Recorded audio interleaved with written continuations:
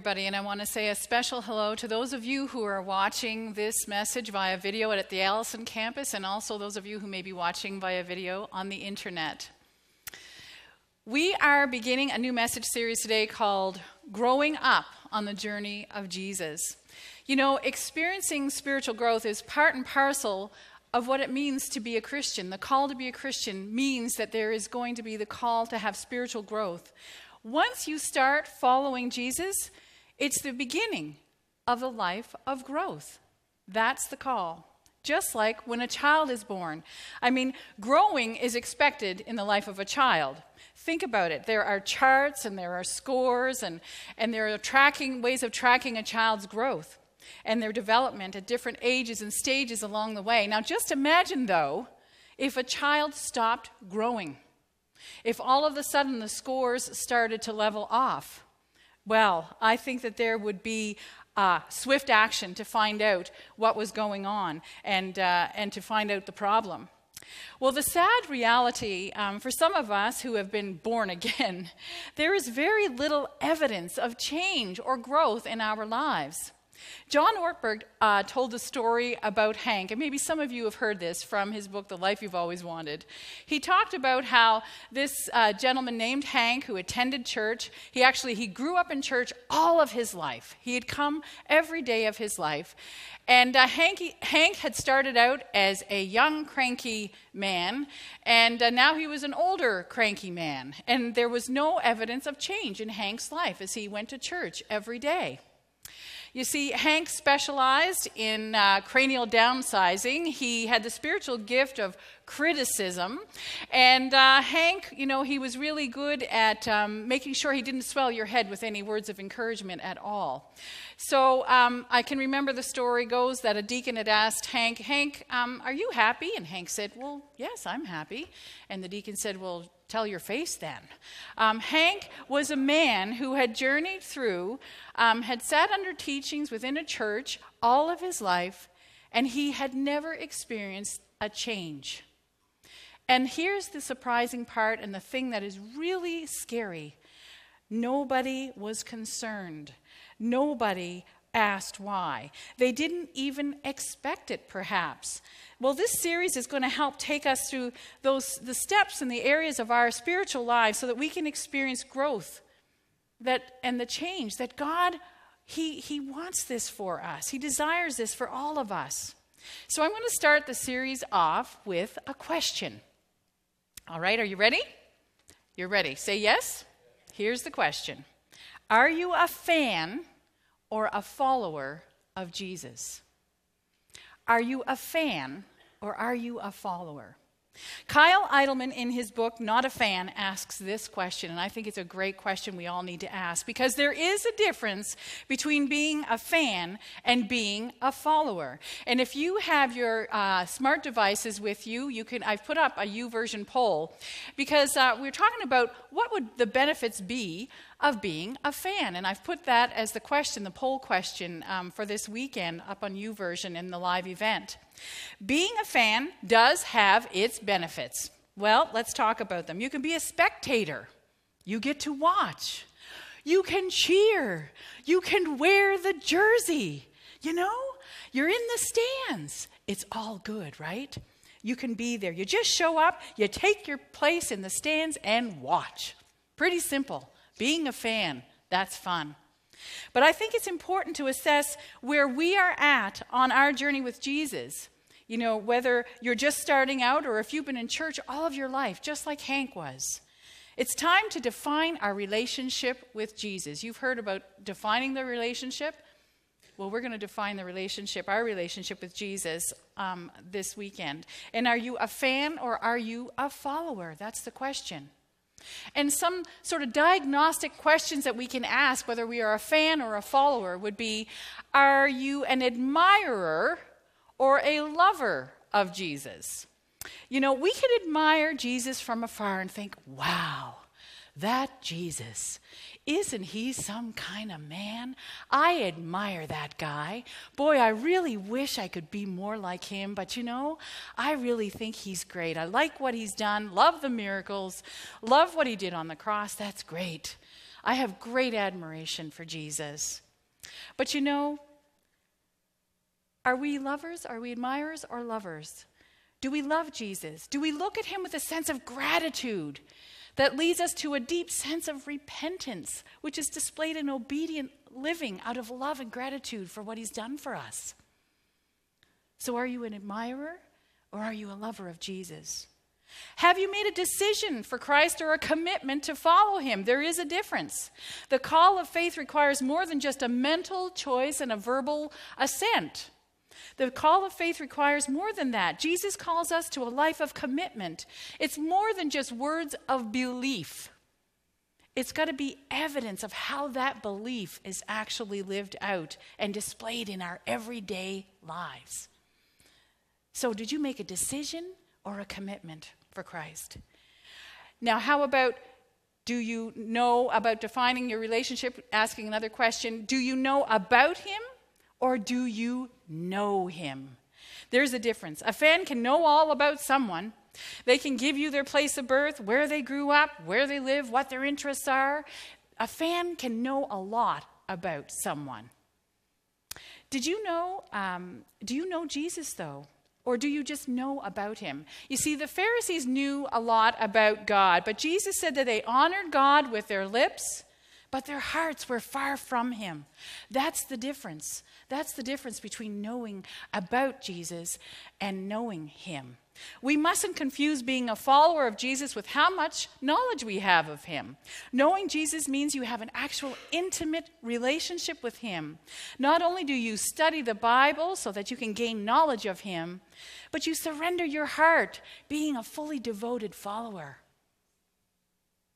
And when it comes to your spiritual growth, are you trying or training? That's a question. You and I can say after the service here that we're all going to go out and we're all going to bench press 150 or 200 pounds. Now, I know there are some people likely who could do that, but most of us probably couldn't. And no amount of trying is going to enable us to be able to do that. No amount of trying, no matter how hard we try, we're going to fail at that. You have to train. And it takes months. And when it comes to a growing faith, trying hard to be like Jesus is not going to be enough. Spiritual growth is more than about trying harder. It's about training. Learning to think, feel, and act like Jesus is as demanding as weight training, running a marathon, or playing the piano. It takes training. And the difference between being a fan or a follower is like the difference between playing around or playing to win. Have you ever been on a team where there is someone who's just playing around? They've signed up and on game day they run out into the field and there you all are, but they're just playing around. They don't get into their position, they don't take the shots. They're just there in the field. They're loping around. They don't take their position on the team seriously. They're not playing to win. So if we're going to move from being a fan to a follower of Jesus, it means that we're going to be actively engaged in our spiritual training and discipline. If we want to become like Christ and experience lasting life, it's not just going to happen. We can't say, I've decided to follow Jesus, I've made a decision, without making a commitment to what that means, to what it's going to take. The Apostle Paul helps us to see that when it comes to Jesus, we are called to be more than just a fan. We're called to get off the stands, and we're called to get into the race. If you have your Bibles with you, or if you have your smart device, you can turn to 1 Corinthians 9, 24 to 27. We're going to be reading. Paul writes, "Don't you realize that in a race everyone runs, but only one person gets the prize? So run to win. All athletes are disciplined in their training. They do it to win a prize that will fade away, but we do it for an eternal prize. So I run with purpose in every step. I'm not just shadow boxing. I discipline my body like an athlete, training it to do what it should. Otherwise, I fear that after preaching to others, myself might be disqualified." Let me just give you some context here. You know, Paul is speaking to the Christians at Corinth. which was the site for the Isthmian Games, second only in prominence in ancient Greece to the Olympic Games. Now, unlike the Olympic Games, which has actually a chance for 3 awards, right? You can get gold, silver, or bronze. With the Isthmian Games, there was only one prize, just one. And that only one person could win it. So this showed how hard one had to work to win that race. Now, athletes had to commit to a long time of intensive training and discipline in order to qualify for the games. The prize for the winner was a pine garland, or I've also read in some commentaries, a wreath of celery leaves. Pine or celery, it doesn't matter because they'd eventually wilt, wither, and die. That's not the point. The point is that Paul is saying, look how hard these athletes are training to win a prize that won't last. Paul is urging these Christians to be disciplined in their training as followers of Jesus to win the prize that will last forever. The crown of righteousness. And he says he's not just shadow boxing or beating the air. And one translation says, I punish my body. There's this image of someone punching themselves so that they won't feel the pain when they get into the ring in the real fight. They're kind of desensitizing themselves to pain. Paul uses this analogy of how he had to live a disciplined spiritual life of sacrifice, what was required in order for the sake of the gospel. Wow. This sounds so hard, doesn't it? It sounds like a tough thing to do. You know, you mentioned the words discipline, self-control, punching, self-sacrifice. You're saying, but Pastor Carolyn, aren't we supposed to enjoy life? You know, after all, YOLO, you only live once. YOLO, you only live once. You know, I smell a fan here.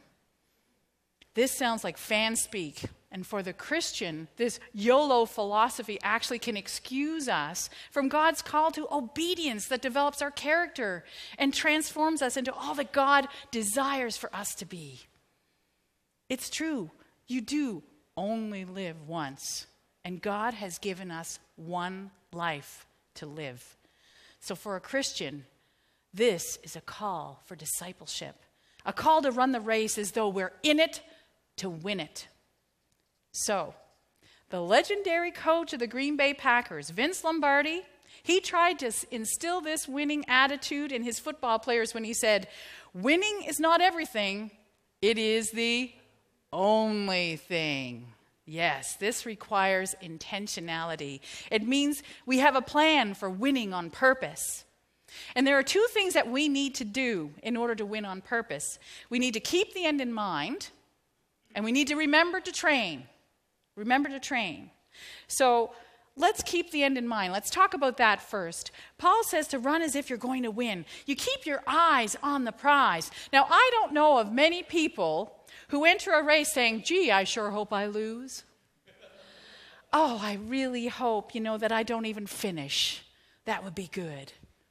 No, I don't know of anybody who enters the race to say that. Now, I just have a personal story. Linda Heisey and I, she's our general manager of ministries here, we're running partners, and we ran a marathon a few years back, and we had set our training goal. Now, others were training in order to finish, in 3 hours or 3.5 hours, some less, some more.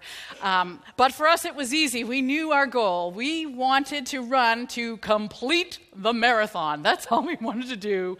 We wanted to finish it, and we'd get a medallion, and we'd have that sense of satisfaction for completing the race. Well, throughout those 18 weeks of training, we had to stay focused on the goal or we were going to give up. We had to imagine crossing that finish line. We had to imagine that moment when we would receive our prize. But it's funny. I remember during the race, here we were at the 40K mark. Now, a marathon is 42.2 kilometers, all right? Here we are at the 40K mark. And all of a sudden, I start to flounder. And I'm going, I only 2 more kilometers to go. And I began to panic. You see, I couldn't visualize the finish line. I couldn't see it. And I remember saying to Linda, I can't see the line. I don't know where the finish line is. And she kept saying, come on, we're going to keep going here. To think I was ready to throw it all in because I couldn't see the end. Well, as followers of Jesus, we need to keep the end in mind. You know, why do you want to follow Jesus? It's got to be worth it because the journey of faith is not for the faint-hearted. Remember, narrow is the road. And like Paul said, you want to live in such a way so that you aren't disqualified. And not that you lose your salvation, but you want to avoid those choices that take your eyes off of the end goal. So what is our plan so that we can get to where we want to be? Living lives that are evidence that God is at work in your life. And Jesus said he came so that we may have life and have it to the fullest. Yes. The Bible says that Christ lives in us and he wants to live through us. So I believe that if we're followers of Jesus and not just fans, it will inform our attitudes and actions even today. How? Well, keeping the end in mind means we choose to do the right thing in life situations and then trust God's Spirit who lives within us to give us the power, the love, the faith, and the wisdom to do it. Because all of these things are available to us if we ask. If we ask. So what does keeping the end in mind look like in the context perhaps of your marriage? What are your goals for your marriage? What does God see as the goal for marriages? Is it to grow closer to him and to each other, to your spouse? If this is your desire, you need to put a plan in place in order to achieve that goal. Well, what does keeping the end in mind look like when it comes to your kids? I mean, what is your goal for your children? Do you want them to grow up to love God and to love others? If that's your goal, then what's your plan as a parent to get there? You need a plan if that's the end you have in mind. What does keeping the end in mind look like when it comes to your money? You know, if God calls us to a life of generosity, then you need to have a plan so that you can become generous with what God has given you. If that's your end in mind. What does keeping the end in mind mean when it comes to your sexuality even? You know, God calls his followers to live a life of sexual purity, whether you're married or single, whatever context and what that looks like. If that is the goal, how will you do that? You will need a plan. You will need a plan. And around relationships, what does God desire for you and I and how we relate to others? You know, if our goal is to have healthy relationships, we will need a plan in order for that to happen. We have to keep the end in mind, allowing the power of Christ to work in our lives so that we can become a better spouse. We become a better and engaged parent, a better friend, a better church member, a business person with integrity, someone who's concerned more about others than themselves, people who are quick to forgive and slow to anger, people who seek peace and pursue it. It's growing more in love, more generosity, more patience, more kindness, more faithfulness, gentleness, self-control. The Bible calls these things the fruit of the Spirit. And these are worthy outcomes and benefits that are evidence of someone who is becoming more and more like Christ. But not only do we need to, as we're running this race of faith, and if we're going to move from being a fan to a follower, not only do we need to keep the end in mind as we think of winning on purpose, but we're going to run this race of faith to win. We've got to remember to train. Now, like I said, Linda and I signed up for 18 weeks of training. Oh, my word. In preparation for this 42.2 kilometer run. Now, we had to commit to the training, which gradually increased in time and length and endurance over the weeks in intensity. Now, if we skipped a week, and there were some times where she was either on vacation or I was on vacation, we had to skip a week, we really could feel it, and we knew we had to build up our fitness level again. But we had to commit to the plan. Now, if we hadn't followed the plan and done the hills, oh, did we do hills? We did hills in the middle of the summer with a humidity of, like 35 degrees or plus. We did hills. We did speed training. We did the long runs. And we wouldn't be able, if we hadn't have done that, we wouldn't have been able to complete the marathon at all. But it's funny. There were stories of people who decided at the last minute to run this marathon and only did 2 weeks of training. And I can tell you how it all ended. It ended quickly. They weren't able to finish. And then I've heard stories about marathoners who began the race but cheated. And there's a story about this guy in Britain. His name was Rob Sloan. And he completed 26.2 miles. After completing the 26.2-mile course in an impressive time of 2 hours and 51 minutes. I mean, 2 hours and 51 minutes. A marathon finish. That's impressive. But suspicions were raised, it says, by fellow runners bemused that they hadn't seen Sloan pass them since Sunday's race. Where's Sloan? After initially denying any wrongdoing, Sloan admitted to hopping on a bus at the 20-mile mark because he was feeling tired. Really? He then reemerged from a wooded area of the course and picked up the bronze medal. Now, witnesses reported seeing him hide behind a tree. I mean, maybe that's what I should have done.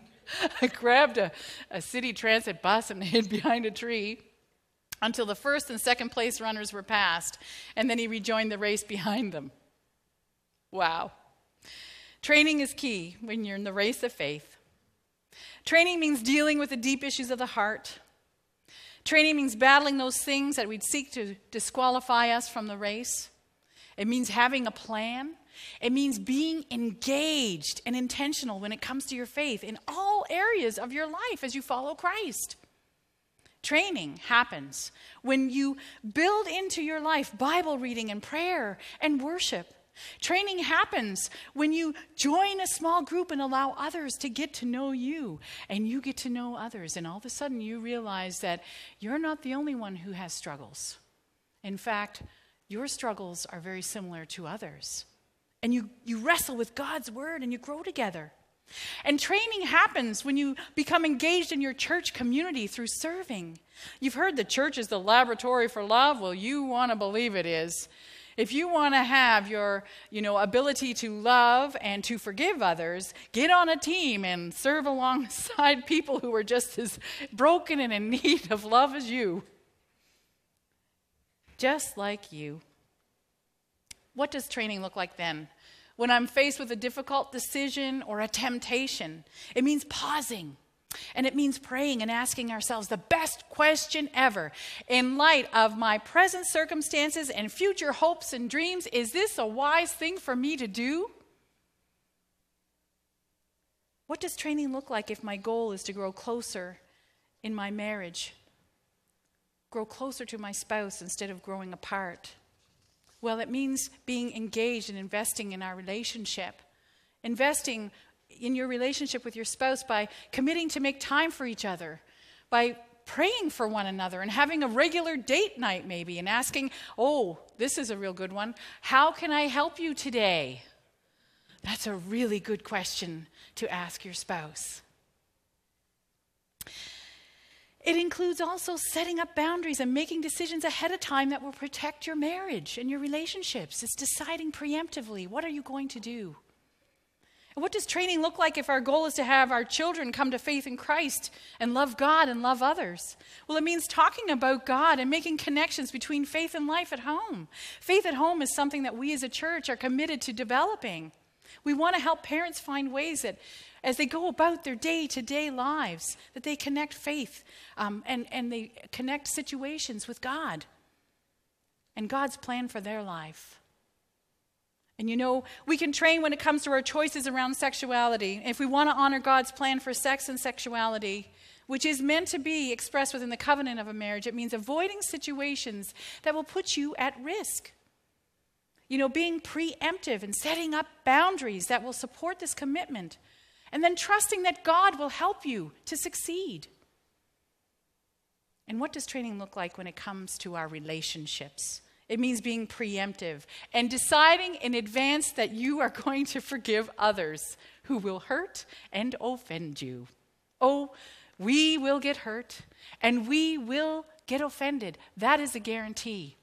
That's guaranteed. And by the way, we will hurt others and we will offend others. That's a guarantee. Either intentionally or unintentionally. But as followers of Jesus, we can decide even before the offense is committed what our response will be.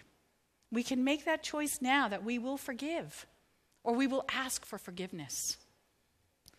You know, winning on purpose means training with the goal of becoming more like Christ. But we're not there yet. Anybody there yet? No, I didn't think so. I didn't think anybody was there yet. And what can happen is we find ourselves along the race, along the trail, tripping or falling down or getting injured or getting distracted and sidetracked. And that could lead us to discouragement, or even worse, just wanting to quit altogether. But you know, growing up on this journey with Jesus, running this race is hard, and it takes a lifetime. It takes a lifetime. That's why it's fruit and not minute rice. It takes a long time for fruit to grow when you think about it. But the Apostle Paul again gives us a great perspective. In Philippians 3:12, he says, I don't mean to say that I've already achieved these things or that I've already reached perfection. So he's saying, I'm not there yet, but I press on to possess that perfection for which Christ Jesus first possessed for me. Persevere, press on. We're slow learners. We battle with sin and self, and that's hard to get rid of. We don't want to face the truth about ourselves. We know that the biggest part of growing means change, and oh, by the way, it means pain. It means pain for most of us. But remember the promise found in Philippians 1:6. I love this promise. And I am certain that God, who began the good work within you, will continue his work until it is finally finished on the day when Christ Jesus returns. That is a promise we can claim today. God's not done yet. He's not going to give up. He who began a good work, he will complete it. Be encouraged and take heart. But you know, we only need to look at Jesus to get a real model of how the race is to be run, the race of faith. Jesus demonstrated how the race is to be run, and he wants us to persevere just as he did. You know, Christ himself endured his race to win joy and the victor's place of honor at the right hand of God. And we can take a look at this scripture in Hebrews 12, verses 1-3. Therefore, since we're surrounded by such a huge crowd of witnesses to the life of faith, let us strip off every weight that slows us down, especially the sin that so easily trips us up. And let us run with endurance the race God has set before us. We do this by keeping our eyes on who? Keeping our eyes on Jesus, the champion who initiates and perfects our faith. Because of the joy awaiting him, he endured the cross, disregarding its shame. And now he is seated in the place of honor beside God's throne. Think of all the hostility he endured for sinful people, and then you won't become weary and give up. Back to my marathon story. When I finally saw the finish line, we finally crashed through the quitting points. I was barely running at this point, and I felt like I just didn't have enough strength to even cross the line. But Linda and I had made a decision in advance that no matter what, we would cross the finish line together. And I remember at that moment, Linda taking my hand and saying, "Come on," and she pulled me across the line. And ironically, my time showed up 1 second faster than hers. And we got the prize. We got the medal. Here it is. You know, Jesus himself ran the race that he calls us to run. And he runs the race with us. Jesus is on the track here, calling us to run with him because he's the only one who can get us across that finish line. He's the only way. So, are you a fan or are you a follower? The goal of the Christian life is to become like Christ, so that when our race is over, we will realize that all that training was worth it as our faith becomes sight. And like the Apostle Paul, we can say, I have fought the good fight. I have finished the race, and I have remained faithful. And then we will receive our eternal reward as we hear Jesus say, "Well done, good and faithful servant. Let's pray. Heavenly Father, we are grateful to you that because of Jesus, and if we put our faith and trust in what he has done for us, we have the power to change. That as the Holy Spirit comes and takes up residence in our lives, that, Father, by your power, we don't have to be stuck and be slaves to sin anymore. We can be alive and we can be free from sin and we can make choices and we can train and we can keep the end in mind as we're running this race. And Father, for many of us, it's so hard. And some of us feel like it's just not even worth it. But Father, remind and encourage any heart here this evening who has started the race and who has been living like a fan, that, Lord, you would call them to be a follower, and that we would do the hard work with your help, that we would be intentional and even just engage in our faith and not be content to be like Hank and just stay the same, Lord. No, you offer us the power to change. You offer us to become more like Christ, which is the goal. So, Lord, help us to be patient as you continue that work in us that you began and that you will finish, Lord. And we thank you for that promise. And I pray all these things in Christ's name. Amen.